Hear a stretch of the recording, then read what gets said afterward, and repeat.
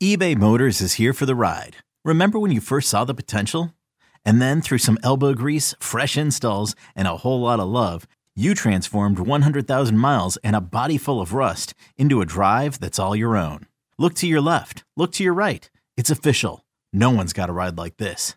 There's nothing else that sounds like, feels like, or looks like the set of wheels in your garage. With over 122 million parts, you can make sure your number one ride or die stays running smoothly. So there's no limit to how far you can take it. Brake kits, turbochargers, engines, exhaust kits, roof racks, LED headlights, bumpers, whatever your baby needs, eBay Motors has it. And with eBay Guaranteed Fit, it's guaranteed to fit your ride the first time, every time, or your money back. Plus at these prices, well, you're burning rubber, not cash. Keep your ride or die alive at ebaymotors.com. Eligible items only. Exclusions apply. Blitz is defined as a sudden, savage attack. It is indeed all this. The effect is sure. The premise is simple. It's a basic, primal confrontation, man to man. No excuses are offered. None accepted. Welcome to the latest edition of Longhorn Blitz with horns247.com. Looks like a radio station. Now, here are your hosts. Lifetime Longhorn Rod Babers. Pure athlete, yeah. I transcend race, hombre. Matt Butler. I don't talk man. I back it up. And we are chock full of that, man. Damn right. And Jeff Howe. It's still real to me, damn it. And that's the bottom line, because Stone Cold said so. If you're gonna blitz, come strong, but don't come at all. Coming strong with another edition of Longhorn Blitz with Horns 24/7. I am Jeff Howe, and we are back. We'll explain briefly why we missed last week, but no big deal. Texas took the week off. We took the week off. Got a game week to talk about. We'll talk about some residuals from the Oklahoma State game because I know people are dying to hear some of our opinions, and we will also get to this week's game at Kansas State. Before I bring in the rest of the team and we move on, however you're listening, wherever you're listening, we thank you so much for being a part of this week's presentation and supporting 10 years of the Longhorn Blitz podcast. Wherever you get your podcast, search Horns 24/7. That's Horns 247. No dashes, no slashes, no spaces. Click the follow button. Get every episode of the Blitz when it drops on Tuesdays. And get over to Horns 24/7. That's where you can find the podcast. Also, the latest and greatest in Longhorn team news, notes, and nuggets. The best recruiting coverage in the Texas market with Mike Roach and Hudson Standish. It's all available for you at Horns 24/7. Now let me bring in the rest of the team. He is the master of the soundboard, the drop machine extraordinaire, our lead research analyst on Longhorn Blitz, and a daily fantasy guru. He is Matt Butler, back from the dead. How are you, sir? Doing pretty well, man. Yes, I was the reason why there was no show. Got bit by the COVID bug, I think, at the Texas-Iowa State game, and then had some complications afterwards, and my face turned into Elephant Man, but then got healthy by about Wednesday last week. The daggum Rona jumped up and bit him. But it's good to have you back, Matt. It's good to have you back. I'm glad to be back, and thank y'all. A man who's always in top form, sick or not, and a man who knows a little something about what it takes to win a football game in Manhattan, Kansas. He wears many hats for the Austin Radio Network, including co-hosting Ball Don't Lie with Mike Harge from 3 to 7 each and every day. But for the purposes of this podcast, he is our lockdown corner on Longhorn Blitz. Lifetime Longhorn, 2002 UT All-American, 2002 semifinalist for the Jim Thorpe Award, fourth-round draft choice of the New York Giants back in 2003, spent his NFL career with the Giants, Lions, Bears, Bucks, Broncos, and a year with the Hamilton Tiger Cats of the CFL. When he was done with football, he got himself back to Austin, Texas, in the 40 acres where he earned his degree.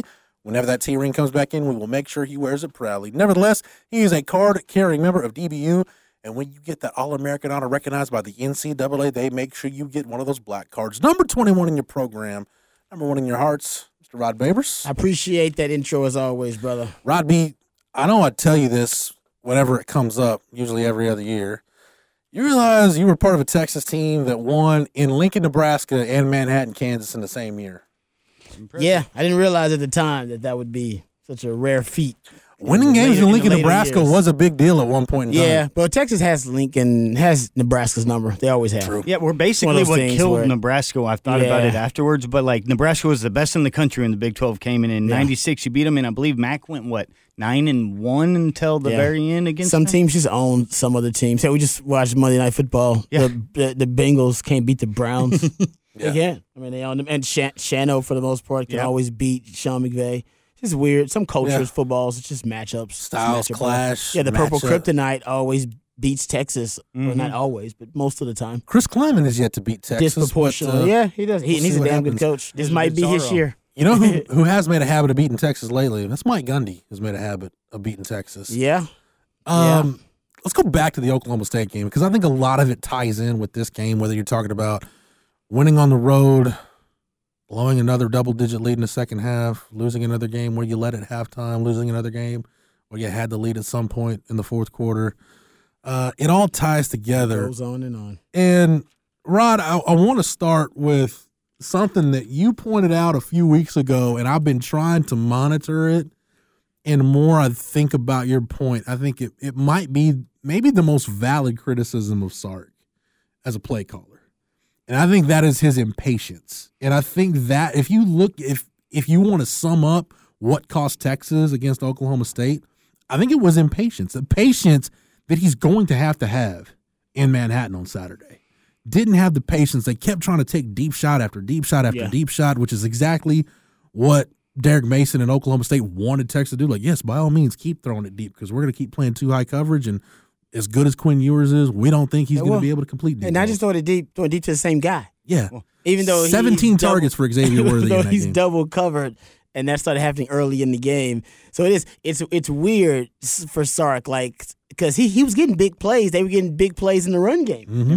Big, giant chunk yardage plays. I think for Sark as a quarterback, he wants that play, that big chunk yardage play in the passing game. Yeah. That's what satisfies him. That's what feeds his play calling ego. And when he doesn't get it, there's almost play calling insecurity.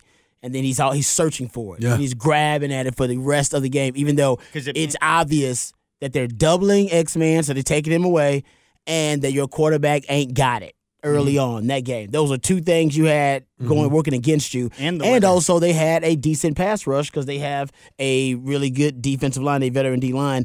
And Sark, for whatever reason, even though he had just learned that same lesson last week against Iowa State, when your quarterback doesn't necessarily have it, all right, doesn't necessarily have his best stuff, and the defense, right, obviously there are a lot of different trends working against you there that you should just put some Bijan on it with a side of Rojo, and he couldn't or didn't really do that effectively.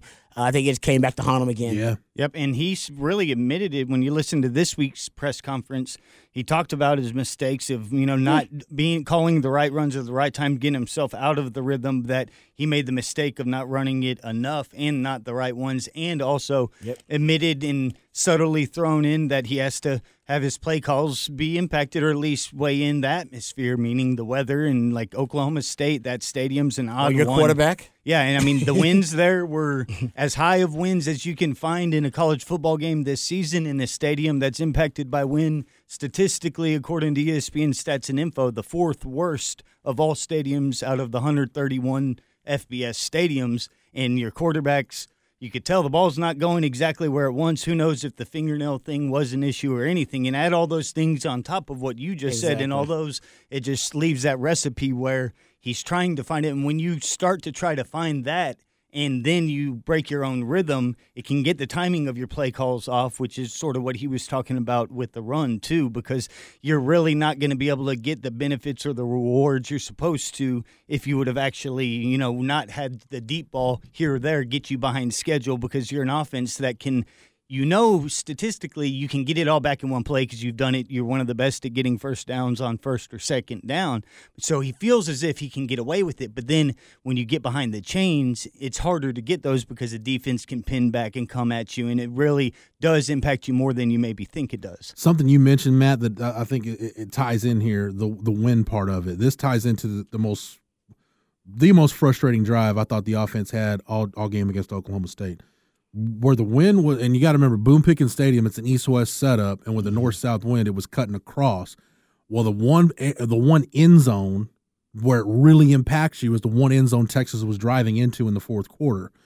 Just because of the way the stadium is set up, it like cuts right through. I know you couldn't really see it with the flags on the goalpost, but the American flag was in that corner, and you could see it. It's just a stiff wind cutting across the stadium. So the drive that I thought was the most frustrating drive of the game was the drive that ended with Bert Auburn's missed field goal. You start out, you get a 20-yard crosser to Jaleel Billingsley on the first play of the drive. Then in order, Bijan for 13, Bijan for 9, Roschon for 5, Bijan for 3. That takes you to 2nd and 7 at the Oklahoma State 28.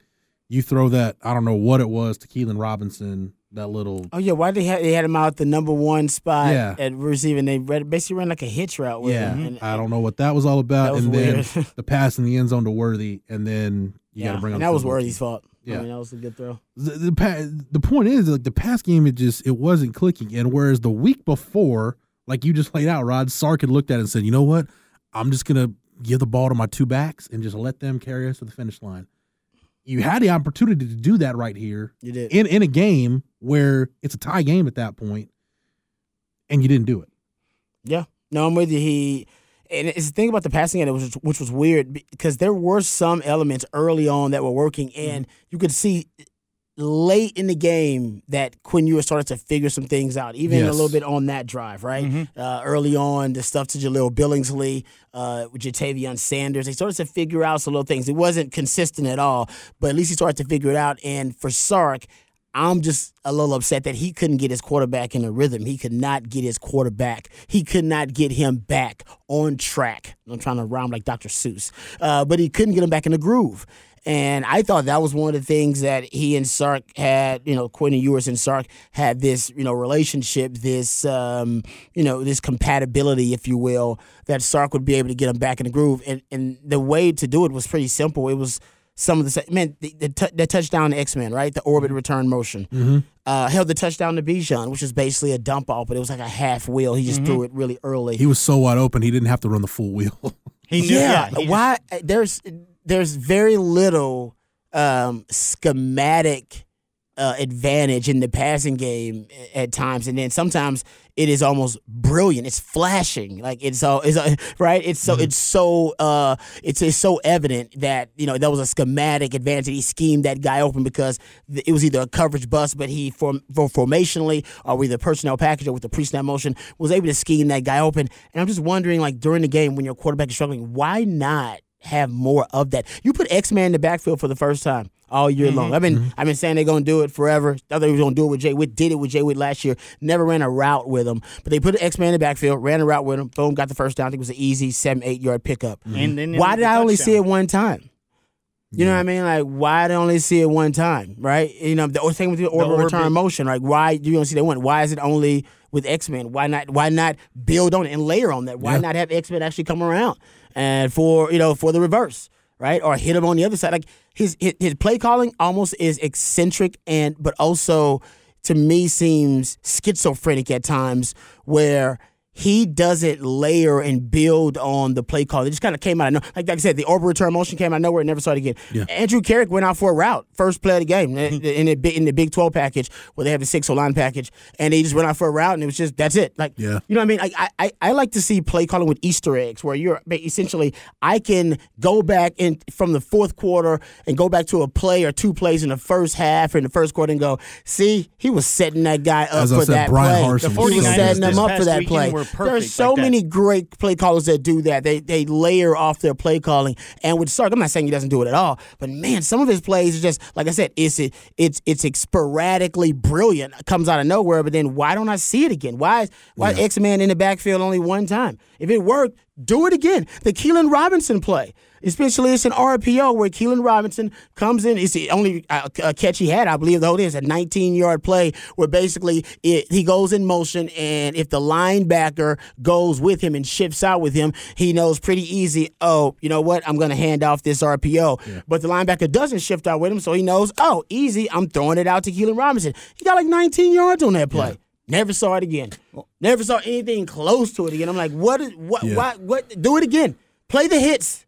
Yep. Play the hits then. You Make know them what I stop mean? I don't. Sometimes the play calling is just, like I said, I don't understand how you can't use those easy, advantage throws to get your quarterback in the groove. Why is if he ain't got it, why is you trying to push the ball downfield? Tell him, we can have a route downfield, but that's not the route we're pushing. That's not the route that we're promoting here. The route we're looking for here, Quinn, is going to be one of these intermediate or short or quick game routes. Yeah. We're just using that, and we don't use basically X-Man as a decoy for most of this game now.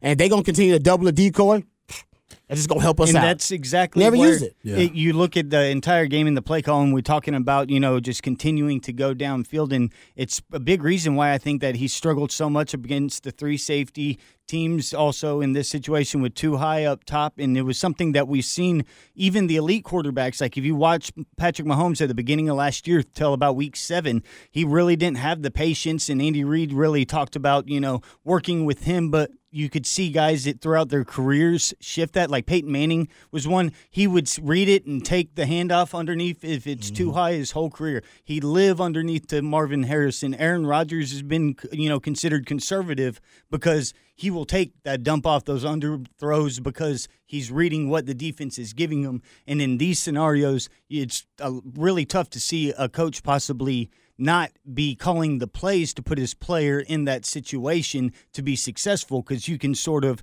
have it not even necessarily be the quarterback's fault if, like your first read, like you're saying, primaries are down above, and then you're just hoping that he dumps it down afterwards. When you have that easy money, take that throw underneath, you can, especially when you're on the road, you have weather with all these multiple factors that add on top of it. You should just be able, some games be happy with dumping down Bijan out of the backfield. Man, that's one-on-one in space. That's what the entire Miami Dolphins offense is on, getting guys like him the ball in space, short, high percentage throws. It's the principles that you heard, Mike Leach talk about 20 years ago with the air raid and being able to go and move the chains, even if, say, your O-line isn't playing as well as they had earlier in the season, and things along those lines, that the play caller really can help the offense when the offense needs to help just keep that success rate up. And you end up seeing Texas fail on drives whenever you have the easy candy there, but it's because you're going for that eye candy, something deep downfield. Sark's play calling, Rod, reminds me at times of like what we used to see from Art Briles at Baylor, like early in his tenure, where what was the knock on Art Briles? Like, man, just play back and force them to dink and dunk down the field, and at some point they'll press, they'll take a shot when they shouldn't, they'll have a penalty, they'll mess themselves up. It's like the opposite of a Greg Davis. And at some point, guys get over that. And I think for young play callers experience a new conference or whatever on a new landscape, I think that does take some time to adjust to, or at some point you do settle in. But to some of the stuff Matt's talking about, and you mentioned it a couple of weeks ago too, Rod, the one thing that people can use against Quinn Ewers right now is his inexperience. That to me is Derek Mason putting together a game plan saying, I know Sark is going to be impatient, which in turn, that's going to bleed into his young quarterback because he just doesn't know any better. If the play caller's impatient, Quinn doesn't know what he doesn't know at this point, and that impatience is going to bleed off on your quarterback to where now he's thinking, okay, I gotta hit the shot. And he has an arm that's made those throws in previous years at lower levels of football. Because I think Quinn is the kind of quarterback too. We talked about it, like what gets him in a rhythm. I think it's hitting that deep shot. I think once you hit that first deep shot, he's like, okay, boom, now we're rolling, now we're off and running. I agree with so that. it's just they've just got to make that adjustment, man. Because I guarantee you, K-State's going to show you the same stuff. Yeah, they're going to be in a 2-high shell and show you something. No, they're going to be in 3-high. They broke out some 3-high last game too. Yeah. So they'll break out 2-high, 3-high. They're really multiple and diverse, so they'll throw a ton at them. Yeah. Got to be happy with taking the boring throw, the boring play, especially in these road environments, especially as the weather's getting worse. And like that's a sign of maturity from an elite quarterback, and also the play caller that has to be married with them to be on the same page, because I really don't think it can't be pointed out enough how much that can really help the offense. Yeah, it takes the top end off, but you can't always want the top end. If the defense is giving you something, you have to take that and be happy with 10 plays, 80 yards. That's where you also can't commit penalties. It's sort of like the philosophy if you watch the modern day NFL, and they're just like, no, we aren't going to let you take it out the top. We're going to make them do it 10 for 80 on this drive. I bet they're going to make a mistake. They're going to have some type of penalty that's going to set them behind the chains. One thing or two things goes wrong, then that drive stalls out, and that's sort of just a way that a lot of defenses are playing football these days. Yeah, I'm at the point too where I think the biggest knock on this defense, when this defense isn't at their best, is just when they're overexposed. And to your point, Matt, that to me, like, and it's hard. Those are married together too. Well, like in theory, you think, okay, like, and I've said this, like double-digit play drives aren't something you can bank on, especially on the road. But if you're taking what they give you, I mean, an 8, 9, 10 play drive where you put it in the end zone, man, and you bleed enough time off the clock, that could be, depending on who you're playing, if you're playing an up-tempo team, it'll certainly cut into it, but I don't care who you're playing. That'll cut down the number of plays your defense is on the field. I mean, look. It's happening to the Buccaneers right now in the NFL. They're doing the same thing. What games would you say this Texas defense has been at their best? Right? What Alabama. games have they been at their best? Okay, Alabama. Yeah. Alabama. Plays they faced, 63. Yep. Mm-hmm. How about Oklahoma? 59 plays. Yep, limit them. Even Iowa State, 64. Let's look at the three losses. Texas Tech, 99. Well, Alabama was one of those losses, but they've placed 99 plays against Texas Tech, 98 against Oklahoma State. I'm glad you brought that up, too, because it was something that we started paying a close attention to back during the Charlie Strong, at the end of the MAC and the beginning of the Charlie Strong era, because Texas still had on a per-play basis elite. Like, they were the best in the Big 12 if you look at yards per play. But Texas wasn't getting as many plays, and at the time, that was when the spread really blew up, and you had all of these teams like Baylor and TCU and Tech running, 80 plays to Texas's 55, and over time it wears you down. It's the same thing that in the NFL, the Buccaneers, a lot of their problem is because they're just wanting to throw and throw and throw 50, 60 times, and then when you get those 3 and outs stacked up, your really good defense can be really good if it can be in its situations, but then whenever it's getting put back out on the field 1 or 2 or 3 more times than they're used to, a lot more vulnerable, and it can snowball in a negative way, the way it also did for Texas football last year. And like I said, Matt, play differential is something that since you turned me on to that stat many years ago, I tried to track it.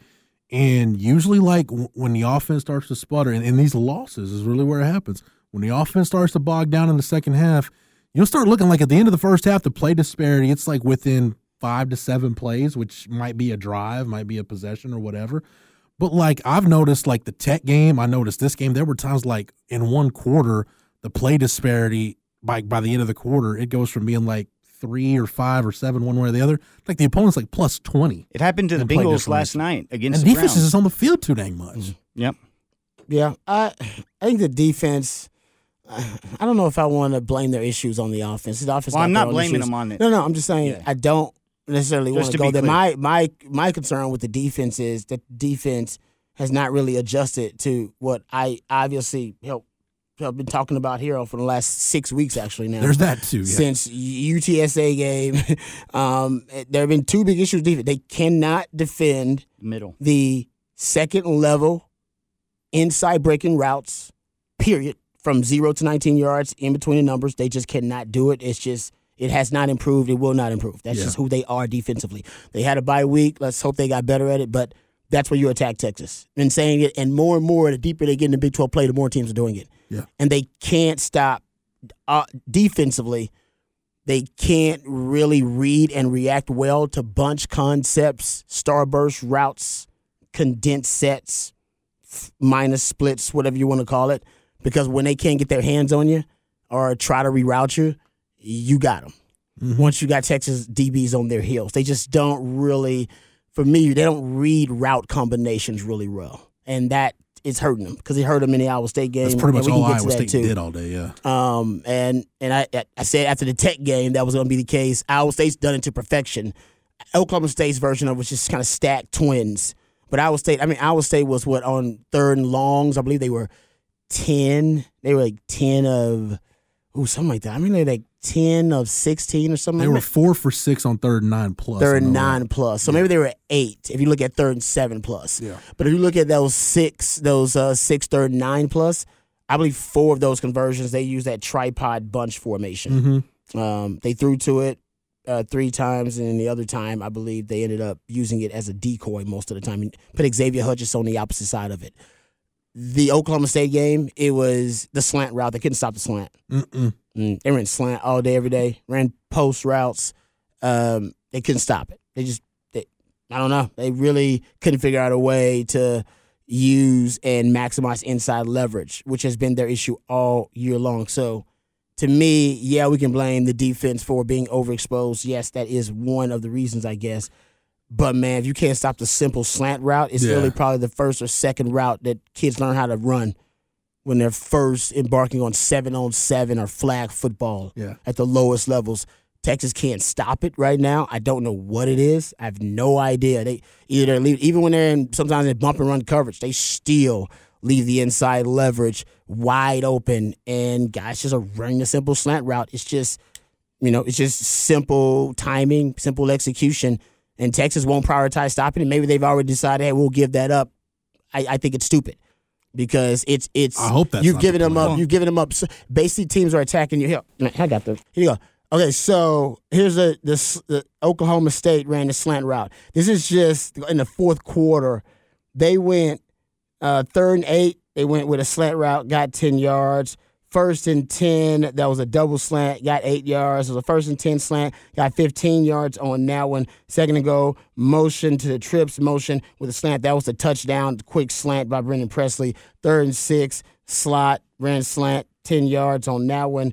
2nd and 6, they had the double slant. That's a touchdown, 41 yards. It was just a simple slant. Yeah. And they just didn't make the tackle, ended up running for the touchdown. Those 3 routes alone, 2 quarterbacks, Hunter Dekkers and Spencer Sanders. Hunter Dekkers, by the way, his best performance ever in his career as a passer, and a limped up Spencer Sanders, who we saw K-State pretty much humiliate out there.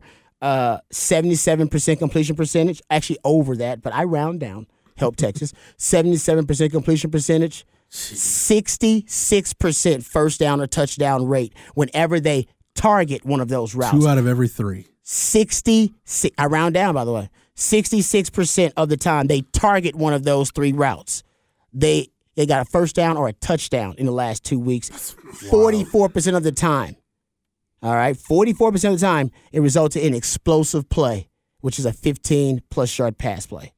Yep. And it is the route. Those 3 routes. If they don't learn how to defend them against K-State, K-State's gonna eat them alive with it. Because pretty much 2 of those, depending on if you really want a deep post, Texas they run a deep. Now Texas has forced an incompletion on 16% of those pass attempts. So give Texas credit. There's an interception. Jalen Ford got an interception in the end zone on one of those, and you got 2 PBUs. So shout out to Texas getting their hands on some of those footballs. But if you don't reverse some of those trends, man, K-State is gonna eat you up. No pun intended, the Wildcats up, but they're going to eat you up. Because I've been pointed out since the UTSA game and going into the Tech game, and now I think everybody else is starting to see the same film that I've been watching.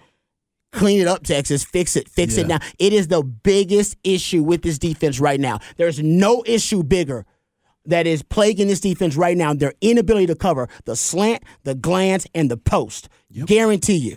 100%.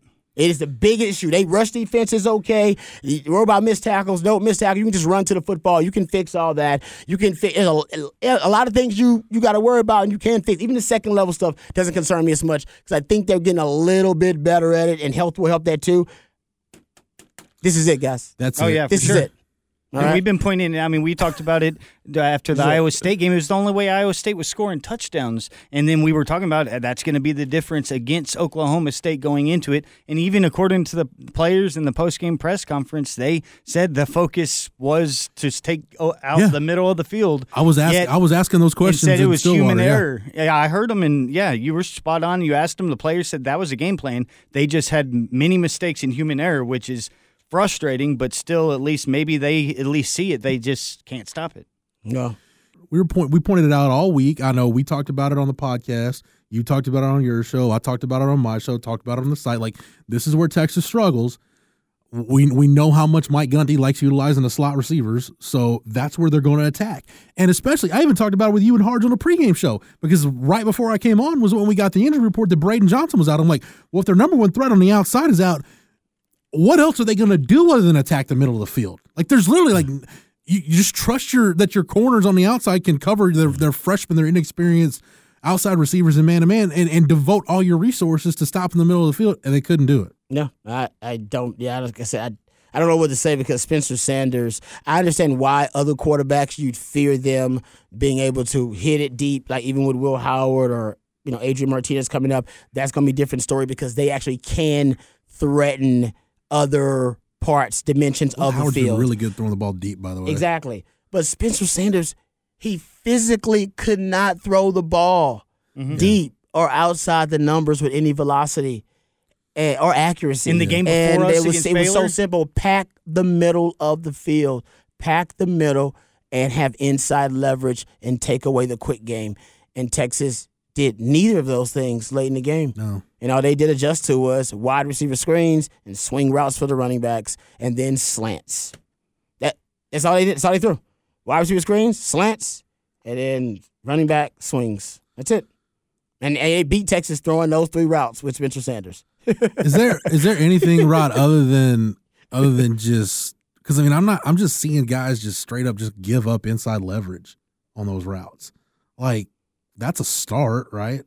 Well, yeah, as I say, if they're playing man coverage, you would think that they would start with inside leverage. So if they're playing man coverage with head up to outside shades, this is not really the man coverage that I was taught. Yeah. Especially when you're on the outside and you can use the sideline. So I have no idea why they're just giving up easy inside leverage, especially like after Iowa State hurt you with it, and then Oklahoma State comes the next week and says, you know what, we're just going to do the same thing. And Oklahoma State, they waited to do it like late. It was like an adjustment for them. Yep, and that was a game where Sanders on his numbers, what stood out to me too was like how ineffective Texas's blitz were. When he wasn't blitz, Spencer Sanders was below average, mediocre at an NFL passer rating of 69. But when blitzed, it was 129. He went 10 for 15, 177 yards in a TD.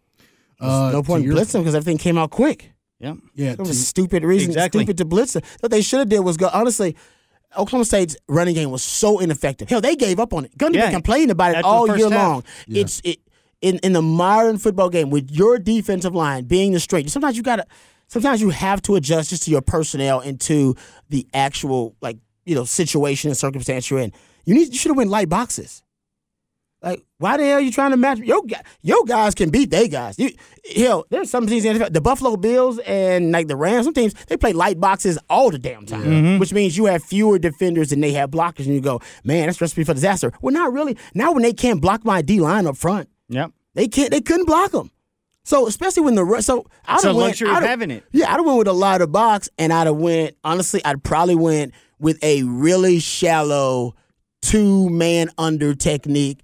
All of my DBs playing bump and run, inside leverage, but they can trail everything and they can jump everything because I got 2 safeties behind you deep. Yeah. You're good. But I know he can't really throw it deep, so even they're going to be playing shallow. And then that allows you since you're light anyway, you can keep a spy there. Because I think, honestly, their running game was I don't even know what they ended up averaging, but they could not run. They couldn't run the ball going in, and they couldn't run the ball in the game. No, to your point, Rod, on their run game, I just look at explosive plays. They had 1 run of more than 16 yards. They had 3 explosive runs, 2 scrambles by Spencer Sanders, 1 for 11 and 1 for 16, and then the Jaden Nixon 51-yard run. And what was their first down, second down pass rate? Like 60%? They started because their run game was so ineffective. They started throwing the football as an extension of the running game. So they were just doing swing routes, and they were doing like really quick wide receiver screens. They ended up throwing like 60% on first down. So they were doing your job for you. They were taking the run game away anyway. So go light box, put your guys inside, let them play bump and run, take away the quick game. All right, let them jump everything because they were running slants, inside cuts all day long. Put a safety over the top just in case they want to test you, but they wouldn't because Mr. Sanders can't do it, and then put a spy on them, and you got it. Like yeah. And the numbers were 61% pass rate on first down for Okie I was State. Trying to find it. Yeah, it's 39% run rate on first down for Okie State in that game. It was 61 pass. And the yards before contact was 0.9 for Okie State that game. And after it was 2.7 after contact, so 3.6 a rush. Dude, it wasn't because Texas was loading the box, dude. They couldn't run it anyway. They couldn't run it versus a light box. This is Jaden Nixon, 51, -2, -1, 2, 8, 3, 1, 2. That was his carries. Dominic Richardson, if I can get this thing to work. Dominic Richardson, 0, 4, 4, 2, 1, 2, 1, 1, 1, 2, 2, 5, -1. I'd say this: I'm putting my best 4 run stoppers on the field. Put your best 4 run stoppers down there as your front 4. All right. I'd say, listen, I'm gonna be 2-man under. Y'all go bump and run, inside leverage, hard, jumping everything because he's throwing everything quick. All right, and we're going to rally to all of those swing routes to the running backs in the flats because that's basically all they were throwing that too. But if they can't run a wide receiver screen if everybody's bumping and run up there, go ahead. Please do. Yeah. All right, it's going to get stopped real quick. I just don't understand sometimes. Like sometimes I don't watch the same film I'm watching. Football is a simple game, Rod, made complicated by simple men. And your frustrations are spot on too, because when you look at the difference in why Texas fans sometimes, because you can look at this team, and if you were to go and put them against any team in the country, according to Vegas, there are 5 teams Texas wouldn't be favored against. Those 5 at the top: Tennessee, Georgia, Alabama, Okie State, and Michigan. Texas is going to be favored. Bill Connolly still has them 6th in the country. And the difference is in these little margins. When we talk about how does Texas margins, it's called coaching. Well, let's be honest. It's you call it I margins. Agree. I agree. It's called coaching. It's a chess match within the game. It's a lack of adjustments. That's why That's has what I'm getting to. 7. No, I'm glad. I'm sorry you're being nice about it. I'm not trying to be nice about it. It's coaching or lack thereof. Semantics. And that's why against a guy like Mike Gundy, if he knows he's shorthanded and he knows that you got better personnel than him, it didn't matter because it's a 4-quarter game. And if it was Texas is the best 3-quarter team in the country. Let's be honest, all right? Yeah. It can play with anybody in the country for 3 quarters, but that extra quarter always comes back to haunt them. And I don't know what. And like I said, I thought it was something that was just all Sark, and it's not all Sark because something culturally is going on here too. Because I went and looked it up. I tweeted this out for those who didn't see it, but it's just where you start looking at it. Before arriving at Texas, Steve Sarkisian had been a head coach in 82 games and only lost 7 games when leading at any point in the 4th quarter or overtime. Since becoming Texas head coach, he already has 7 such losses in 20 games. He wasn't losing like these types of games when he was at Washington and USC. Well, nobody loses these types of games. Yeah. Steve Sarkisian had won 84% of his games when his teams held a halftime lead prior to coming to Texas. Now he's at 57%. Nationally, the average is 80%. Nobody loses games like that. I said this after the game. Double-digit lead, 91% win percentage before coming to Texas. Now he's at 64%. People, it's hard to normalize this type of losing. You can lose. Everybody loses games, but you're losing games you're supposed to in win. A way that nobody in college football, and honestly, I'm sure if you look back in history, it would also be the same. Nobody loses games this way, in this manner, with this frequency, and it continues to happen. And the numbers even back it up. It's the most improbable win of the college football year was Texas Tech. But it's not weird because it's these little things that you just see them as, a play here, a detail there, a few things. But when you stack them up and they become consistent, they're worth pointing out because those are the things where you can go from narrowly losing a game to being a team that wins by 10 and holds on to that comfortable lead. It's not. You're right. It's not. Sorry, Matt. I didn't mean to say the margins wouldn't matter. No, I know what you were saying, but it's not. No apologies they're needed. Losing games. It's how they're losing games. Right. That's why, Rod, I don't want to. I think it might have been Joe Cook at Inside Texas that asked the question. Honestly, I don't want to hear any talk about this team in a Big 12 championship game scenario at this point. Because why? Explain. One of you two guys answer this for me. Why should I have any faith about Texas going on the road and winning a football game this weekend? I don't know because Sark isn't good. His road record isn't good. Texas under Sark on the road, not good.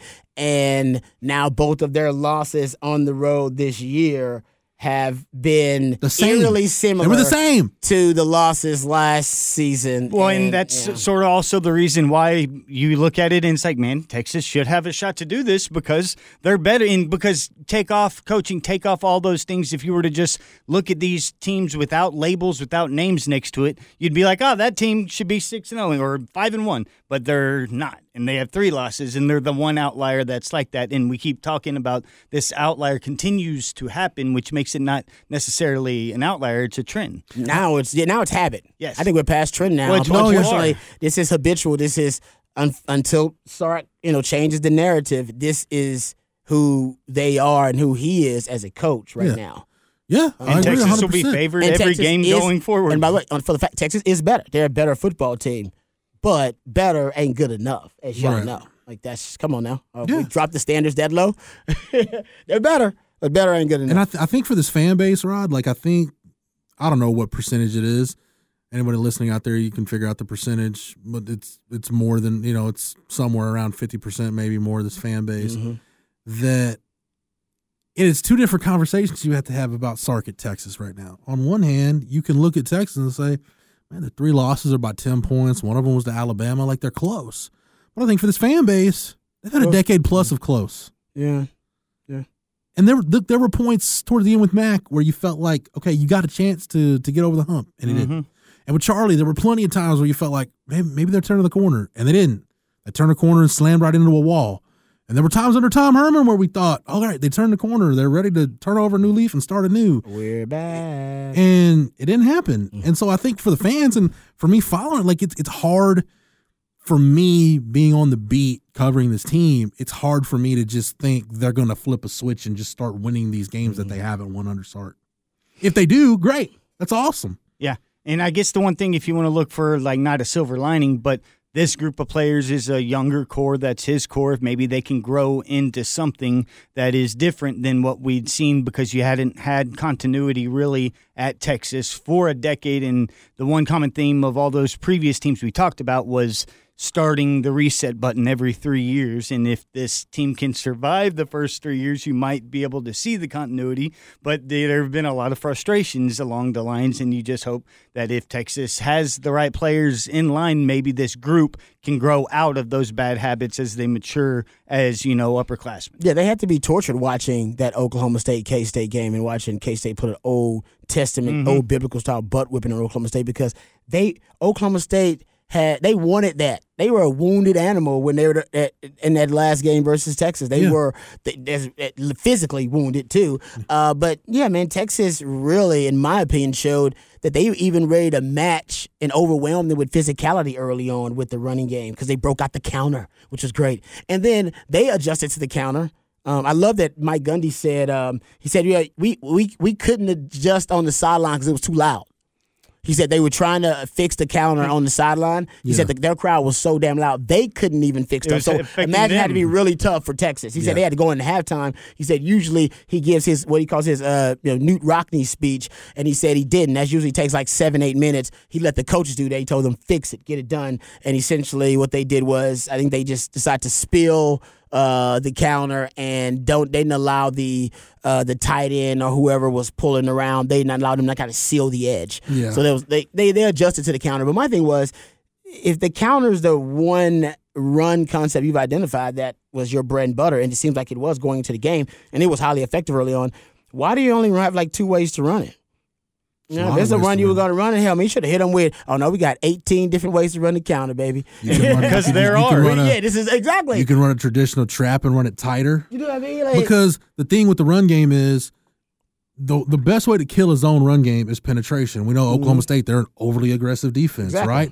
So how do you counter penetration? Well, if you're getting up the field, if you're pulling guards and pulling tackles, pulling centers, tight ends, whoever, just run underneath it with your counters and traps. Good. That's the best way to counter. That's the best, pardon the pun, but that's the best way to counter it. Yeah. It just seemed so to your point, Rod, have multiple versions of it. Why you didn't have, you seemed like they stopped your 2 variations of it, and it seemed like it was like, we don't have any other. Okay. Yeah, it's like, well, if that's the bread and butter, why not have different variations from different personnel groupings, stuff like that? Just didn't see enough of that from Sark either. So, and I'm glad Sark, he took blame for it, said blame the play caller. So. Yeah, I mean, we have been. Don't worry, Sark. That's fine. We've been blaming the play caller for like a year.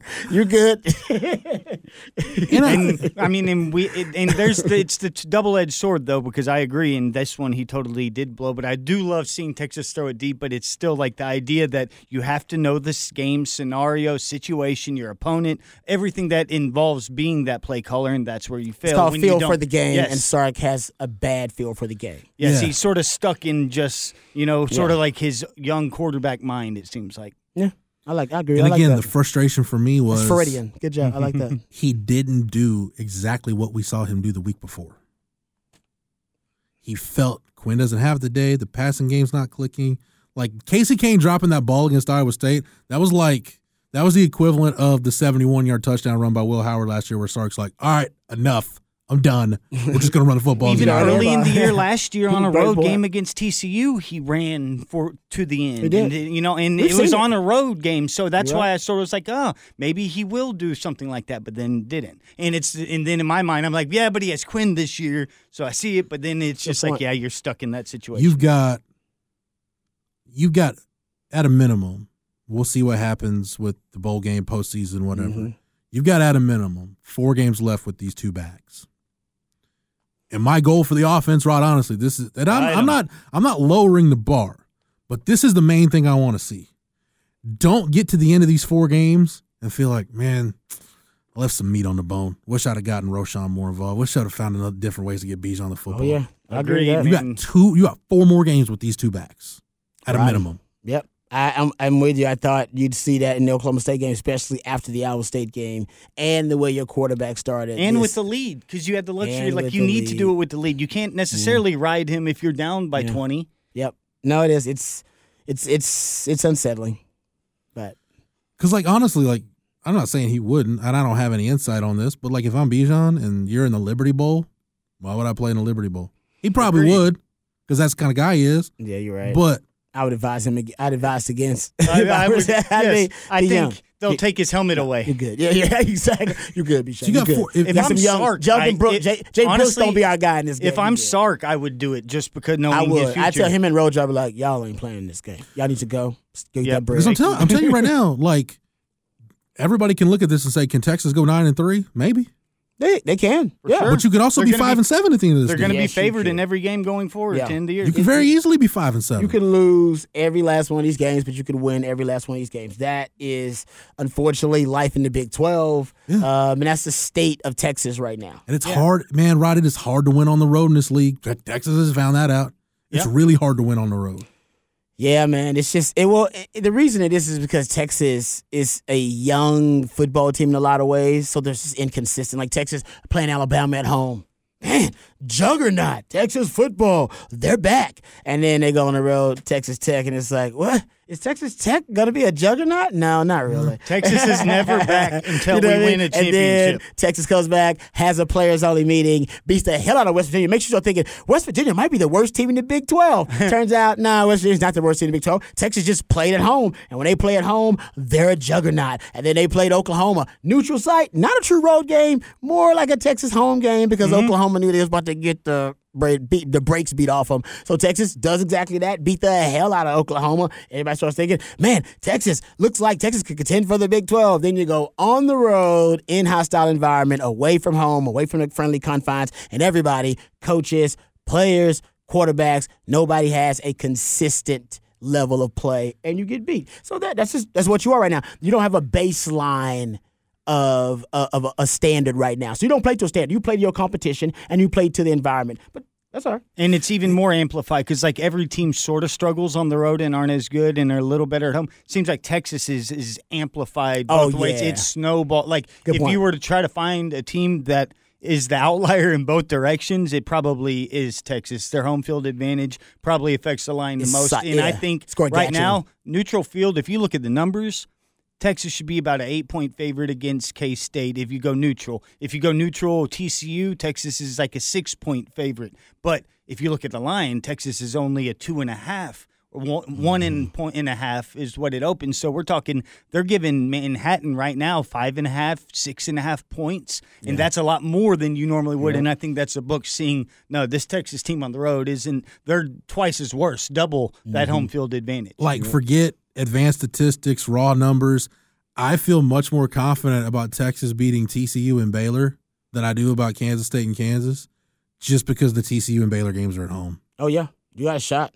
I'm with you. You got a real shot. Like, I haven't even signature win. I haven't even looked at anything. I've watched those teams, whatever. But just because they're home games, I feel much better about TCU and Baylor than I do Kansas. No, I'm with you. You got a real. Like I said, and here's a great stat. Shout out to, I think, Horn Sports. I saw it last time Texas won a true road game with an evening start time, 6 p.m. or later, 2018, Tech. At Tech. Wow. And they've only won 3 such games since 2014. Evening game on the road. They played in the evening. They don't happen very often, but yeah, so I'm saying, like, it doesn't happen that often either, but yeah. But Rod, I think you found the word I've been looking for, and it's so simple because Sark mentions it all the time, but consistency. It's the one thing that's plaguing this team because I just – this is how off-kilter it is. Like, if you just look at the drive chart from the Oklahoma State game, that sums it up. I want to give you – this is going to take you – this is the Texas first half drive chart, and I'll compare it to the Oklahoma State first half drive chart. Tell me if you notice a trend. Texas, interception, touchdown, punt, turnover on downs, touchdown, punt. Touchdown, field goal, touchdown, punt. The offense had their stuff together for the most part, right? Let's look at Oklahoma State. Field goal, touchdown, punt, punt, punt, touchdown, interception, touchdown, missed field goal. Defense struggled a little bit, okay? But then let's look at Texas in the second half. Punt, field goal, punt, missed field goal, interception. Oklahoma State in the second half, punt, and then field goal, touchdown, punt in the game. Mm-hmm. What's eluding this team is that consistent stretch where in 2 of the 3 phases, you're playing really good football. Yeah. Then you can put an opponent away. Yes. Yeah. That's why you can't put anybody away. Because you always leave room open for that other team because only one of your phases is playing really well. When the offense has it going, the defense can't get stops. When the defense gets stops, the offense bogs down. In the first half, that's when they play their complementary football. And in the second half, because then the defense starts. Exactly. But the defense starts really well in that Oklahoma State game. In the second half, Yeah. In the second half, right? I believe. 4 straight punts. Yeah. That was your chance. Because I believe at one point of those points, you're up a touchdown or even double digits there. And that was your chance if you're Texas. That was your chance. If you score one of those drives, a touchdown, if you can get 6 to 7 points out of those 3 drives instead of what Texas have there. And the offense had 3 of their first 5 drives go 3 and out in the second half. Exactly. And then it goes back to the play differential that Matt's talking about. Yeah. Yep. And then that comes into play. Yeah. Right?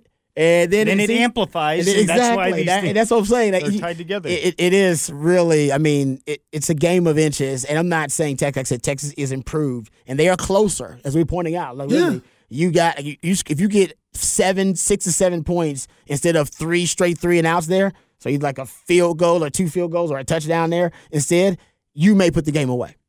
Because they get what people don't realize is the double-digit lead thing is psychological, right? It's all psychological. Because I always say this about as a defender, man, playing with a double-digit lead is like going out when you were young with money on payday as opposed to going out when you were broke as a joke. There's a difference. When you're out and you got money in your pocket, man, your swag is at a different level. And I think coaches feel that too and players feel that. You play different. And there have been studies that have done numerous, but teams play differently and they play more aggressively and almost more menacing, if you will, when they do play with the lead defensively too. But when you don't have a lead, all right, I think there's a little insecurity there. Just like when you go out without some money in your pocket. So I think for Texas, when they do have that lead for them now, I think too oftentimes, I hate to say it, I think they're thinking about the inevitable collapse rather than closing out an opponent and putting the nail in the coffin. Like they're thinking, don't blow it instead of do our job and finish the job. Finish them. It's a psychological aspect. I know they got a sports psychologist over there. I know it sounds crazy. It might be worth exploring psychologically where you are now because, like I said, this is habitual now.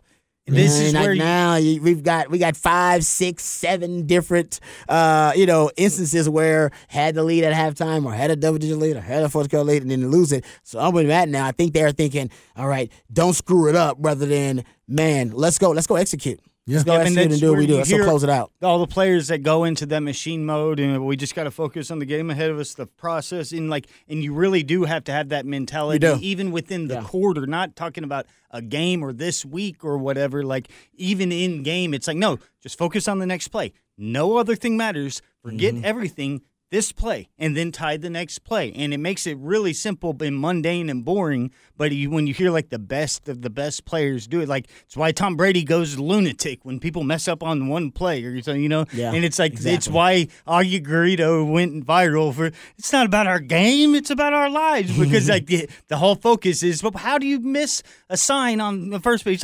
You're not focused. That's what the process is. That's what you live on. Totally agree. One thing, and I would love for this to be the week, guys, that Texas does flip the switch, and because Chris Klieman, look, don't get too caught up in the manner with which K-State beat Oklahoma State, because Chris Klieman, Matt Campbell, there's just some coaches in the Big 12, they're going to play one-possession games. It's just the style of play they like. Chris Klieman plays a ton of one-possession games. Yeah. So don't get so caught up in the way it happened. Expect a close game, but the one thing I want to hit on real quick, and like I said, I would love for this to be the week that Texas gets it turned around, but I'm just not going to bank on it happening because, trust me, I'm tired of talking about it as much as everybody out there is tired of listening to it. Agreed. One thing I want to mention, though, real quick, it does matter which quarterback is playing for K-State, and you do have to prepare for two different quarterbacks. Because one thing I want to point out, Adrian Martinez running the football. Crazy. He's got you realize on a team with Deuce Vaughn, according to Pro Football Focus, he's got the highest run grade of anybody on the K-State team. He's tough to stop. At 85.1. And this is how diverse they are with him. Of his carries this year, 13 zone carries, 47 gap carries, 14 scrambles this year, 154 scramble yards. He's got 615 rushing yards this season. Yards after contact, 258 yards after contact. He's averaging about 3 yards per carry. He averages more yards per carry after contact than Deuce Vaughn does. Wow. Adrian Martinez is at 2.97, Deuce Vaughn at 2.6. Missed tackles forced, Deuce Vaughn 25, Adrian Martinez 14. Wow. So this is the one that blew my mind. Gains of 10 or more yards, Rod. Deuce Vaughn's at 23. Adrian Martinez is at 18. That's crazy. So what's neat about their offense with Colin Klein as a play caller, when you watch it with Adrian Martinez, looks a lot like the Bill Snyder Dana Dimel offense with Colin Klein running it. Except with Deuce Vaughn the back. Yes. Very similar. Yeah, it's add a Sproles in there. Man. Here's a different Rod, what was your nickname for Will Howard last year? Will Spill the Pill Howard, but looked like Will Thrill Howard. Flinging the pill, and I mentioned the deep passing game. Will Howard this year on passes of 20 yards or more down the field. This is good. How does 8 for 13 for 226 and 3 touchdowns sound? Hey, he had a gun. Like, he actually could throw it. He was just so inaccurate and so erratic. But now, and that's a credit. Starting to calm down. But it's a credit to Colin Klein too for realizing I got two different quarterbacks. They both do things differently. Yep. Just go play to their strengths. And the thing is the okie dokes are going to be thrown out by the coaches. They did it last week. You know, they said all week long. Kleinman was talking about how Adrian's. Oh yeah, he's probable. He's been practicing. He's all out, going to be out there. And then they go to pregame warmups. Adrian Martinez is out there and looking like he's going to play. And then they go to start the game and they throw Will Howard in. And you couldn't have really two different guys when you talk about a vertical passing game to a run threat. So then now it's twice the amount of work that Texas game plan-wise will be putting into players, half of which is probably going to be useless. And you don't know until the time that you snap the ball. And listen, Will Howard can run. We know that. Remember last year? We had the 71-yarder or whatever. 71-yarder, which, as I said, was the worst single play that defense had last year. And it's going to be bad weather. It's supposed to rain all day Friday, Saturday night, or Saturday day. It's supposed to clear up by game time, but we're so far away. Yeah. If that it's off by 6 hours, it could still be raining, or it had just rained for 24 hours. It's supposed to get windier once the rain stops. Yeah. No, it's I think I'd rather see Will Howard just because he has less of a body of work and less experience than Adrian Martinez, but both of them are going to be a problem for Texas. Just because of the dual threat quarterback element. You got the dual threat element. Let me give you these numbers real quick, Rod, on Adrian Martinez. Just throws to the middle of the field. Deep middle. He's not a great deep ball thrower. 3 for 8 for 175 and a touchdown. No, don't do it. Intermediate middle, 10 for 17 for 194 and a touchdown. No. Short middle, 25 for 33 for 166 and a touchdown. Behind the line of scrimmage middle, 15 for 20 for 61 yards. Yeah. I mean, and I imagine – a lot of those could be like crossing routes or slant routes, I bet, too. I bet they run matter of fact, I know this because they put Deuce Vaughn in the slot. Yeah. They did against Texas. Yeah. Where they put Deuce Vaughn in the slot and they just run a slant. Especially get him matched up on an Overshown or Jalen Ford or somebody. So you'll see that. They also put 2 tailbacks in the backfield. I forgot the other tailback's name. Is it Giddens? Something like that. They'll put 2 tailbacks in the backfield, too.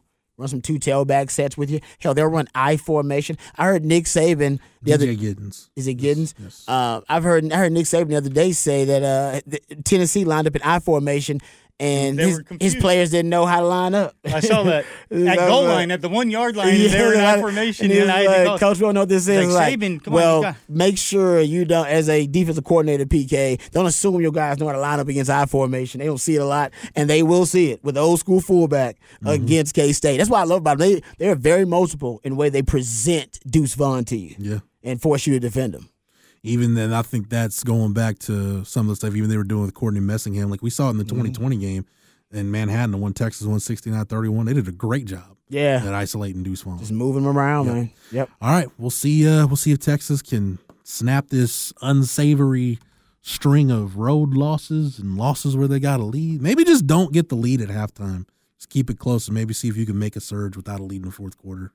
I don't know. I don't even get giddy about leads anymore. Just go finish the damn game. Win. Finish the game, baby. Just win it. Just win, baby. Go out, David. There was a message. There was a thread started on the win, baby. A thread started on the flagship message board at Horns 24/7. Someone said, "Man, if Texas goes 3-1 or 4-0, how do you want it to happen?" I'm like, doesn't matter. Just let it happen. I don't give a damn how it happens anymore. I'm tired of that. I'm tired of the trend. I'm tired of keeping up with it. I really don't even care. I don't care if you go wishbone and just decide you're going to run it. Exactly. Go Wildcat like you did last year. You won a game. Who cares? I don't give a damn. I just want the dub at this point. All that matters. That's all we care about. Introducing the Two-Way V4, where groundbreaking fuel cell technology meets fresh foam cushioning for the ultimate performance. With Fuel Cell, each step feels explosive, delivering unparalleled energy return. Paired with fresh foam, experience maximum comfort throughout the game. Its lightweight textile upper offers support and breathability without sacrificing agility. Whether you're hitting the clutch shot or locking down the opposition, the Two-Way V4 gives you the tools to play at a high level. Learn more and purchase the Two-Way for yourself at newbalance.com. All right, Matt, thanks for everything, man. You're more than welcome. Rod B, appreciate the time and the knowledge. Anytime, brother, anytime. For Matt, for Rod, for everybody at the Austin Radio Network and the Horn, 104.9, 101.9, AM 1260, streaming on the Horn app and at hornfm.com, where you can hear Rod B each and every weekday on Ball Don't Lie from 3 to 7. Shameless plug. You can also get myself and Craig Way each and every weekday on Light the Tower from 10 to noon. And thanks to Matt, get all of our archives. Our classic interviews and shows are available on the Longhorn Blitz SoundCloud page. Yep, just type in Longhorn Blitz. Search Horns 24/7 anywhere you get your podcasts. That's Horns 247, no dashes, no slashes, no spaces. Click that follow button. Get every episode of Longhorn Blitz when it drops on Tuesdays. And don't forget to leave us a 5-star review. Okay, picture this. It's Friday afternoon when a thought hits you. I can spend another weekend doing the same old whatever, or I can hop into my all-new Hyundai Santa Fe and hit the road. With available H-Track all-wheel drive and 3-row seating, my whole family can head deep into the wild. Conquer the weekend in the all-new Hyundai Santa Fe. Visit HyundaiUSA.com or call 562-314-4603 for more details. Hyundai, there's joy in every journey. For the Horn family, for the Horns 24/7 family, I'm Jeff Howe. Thank you so much for downloading and listening, and we will catch you again on the next episode. You've been listening to Longhorn Blitz with horns247.com. Remember, for the latest Longhorn news 24/7, visit horns247.com. The baseball season is in full swing, which means you need to listen to Fantasy Baseball Today, part of the CBS Sports Podcast Network.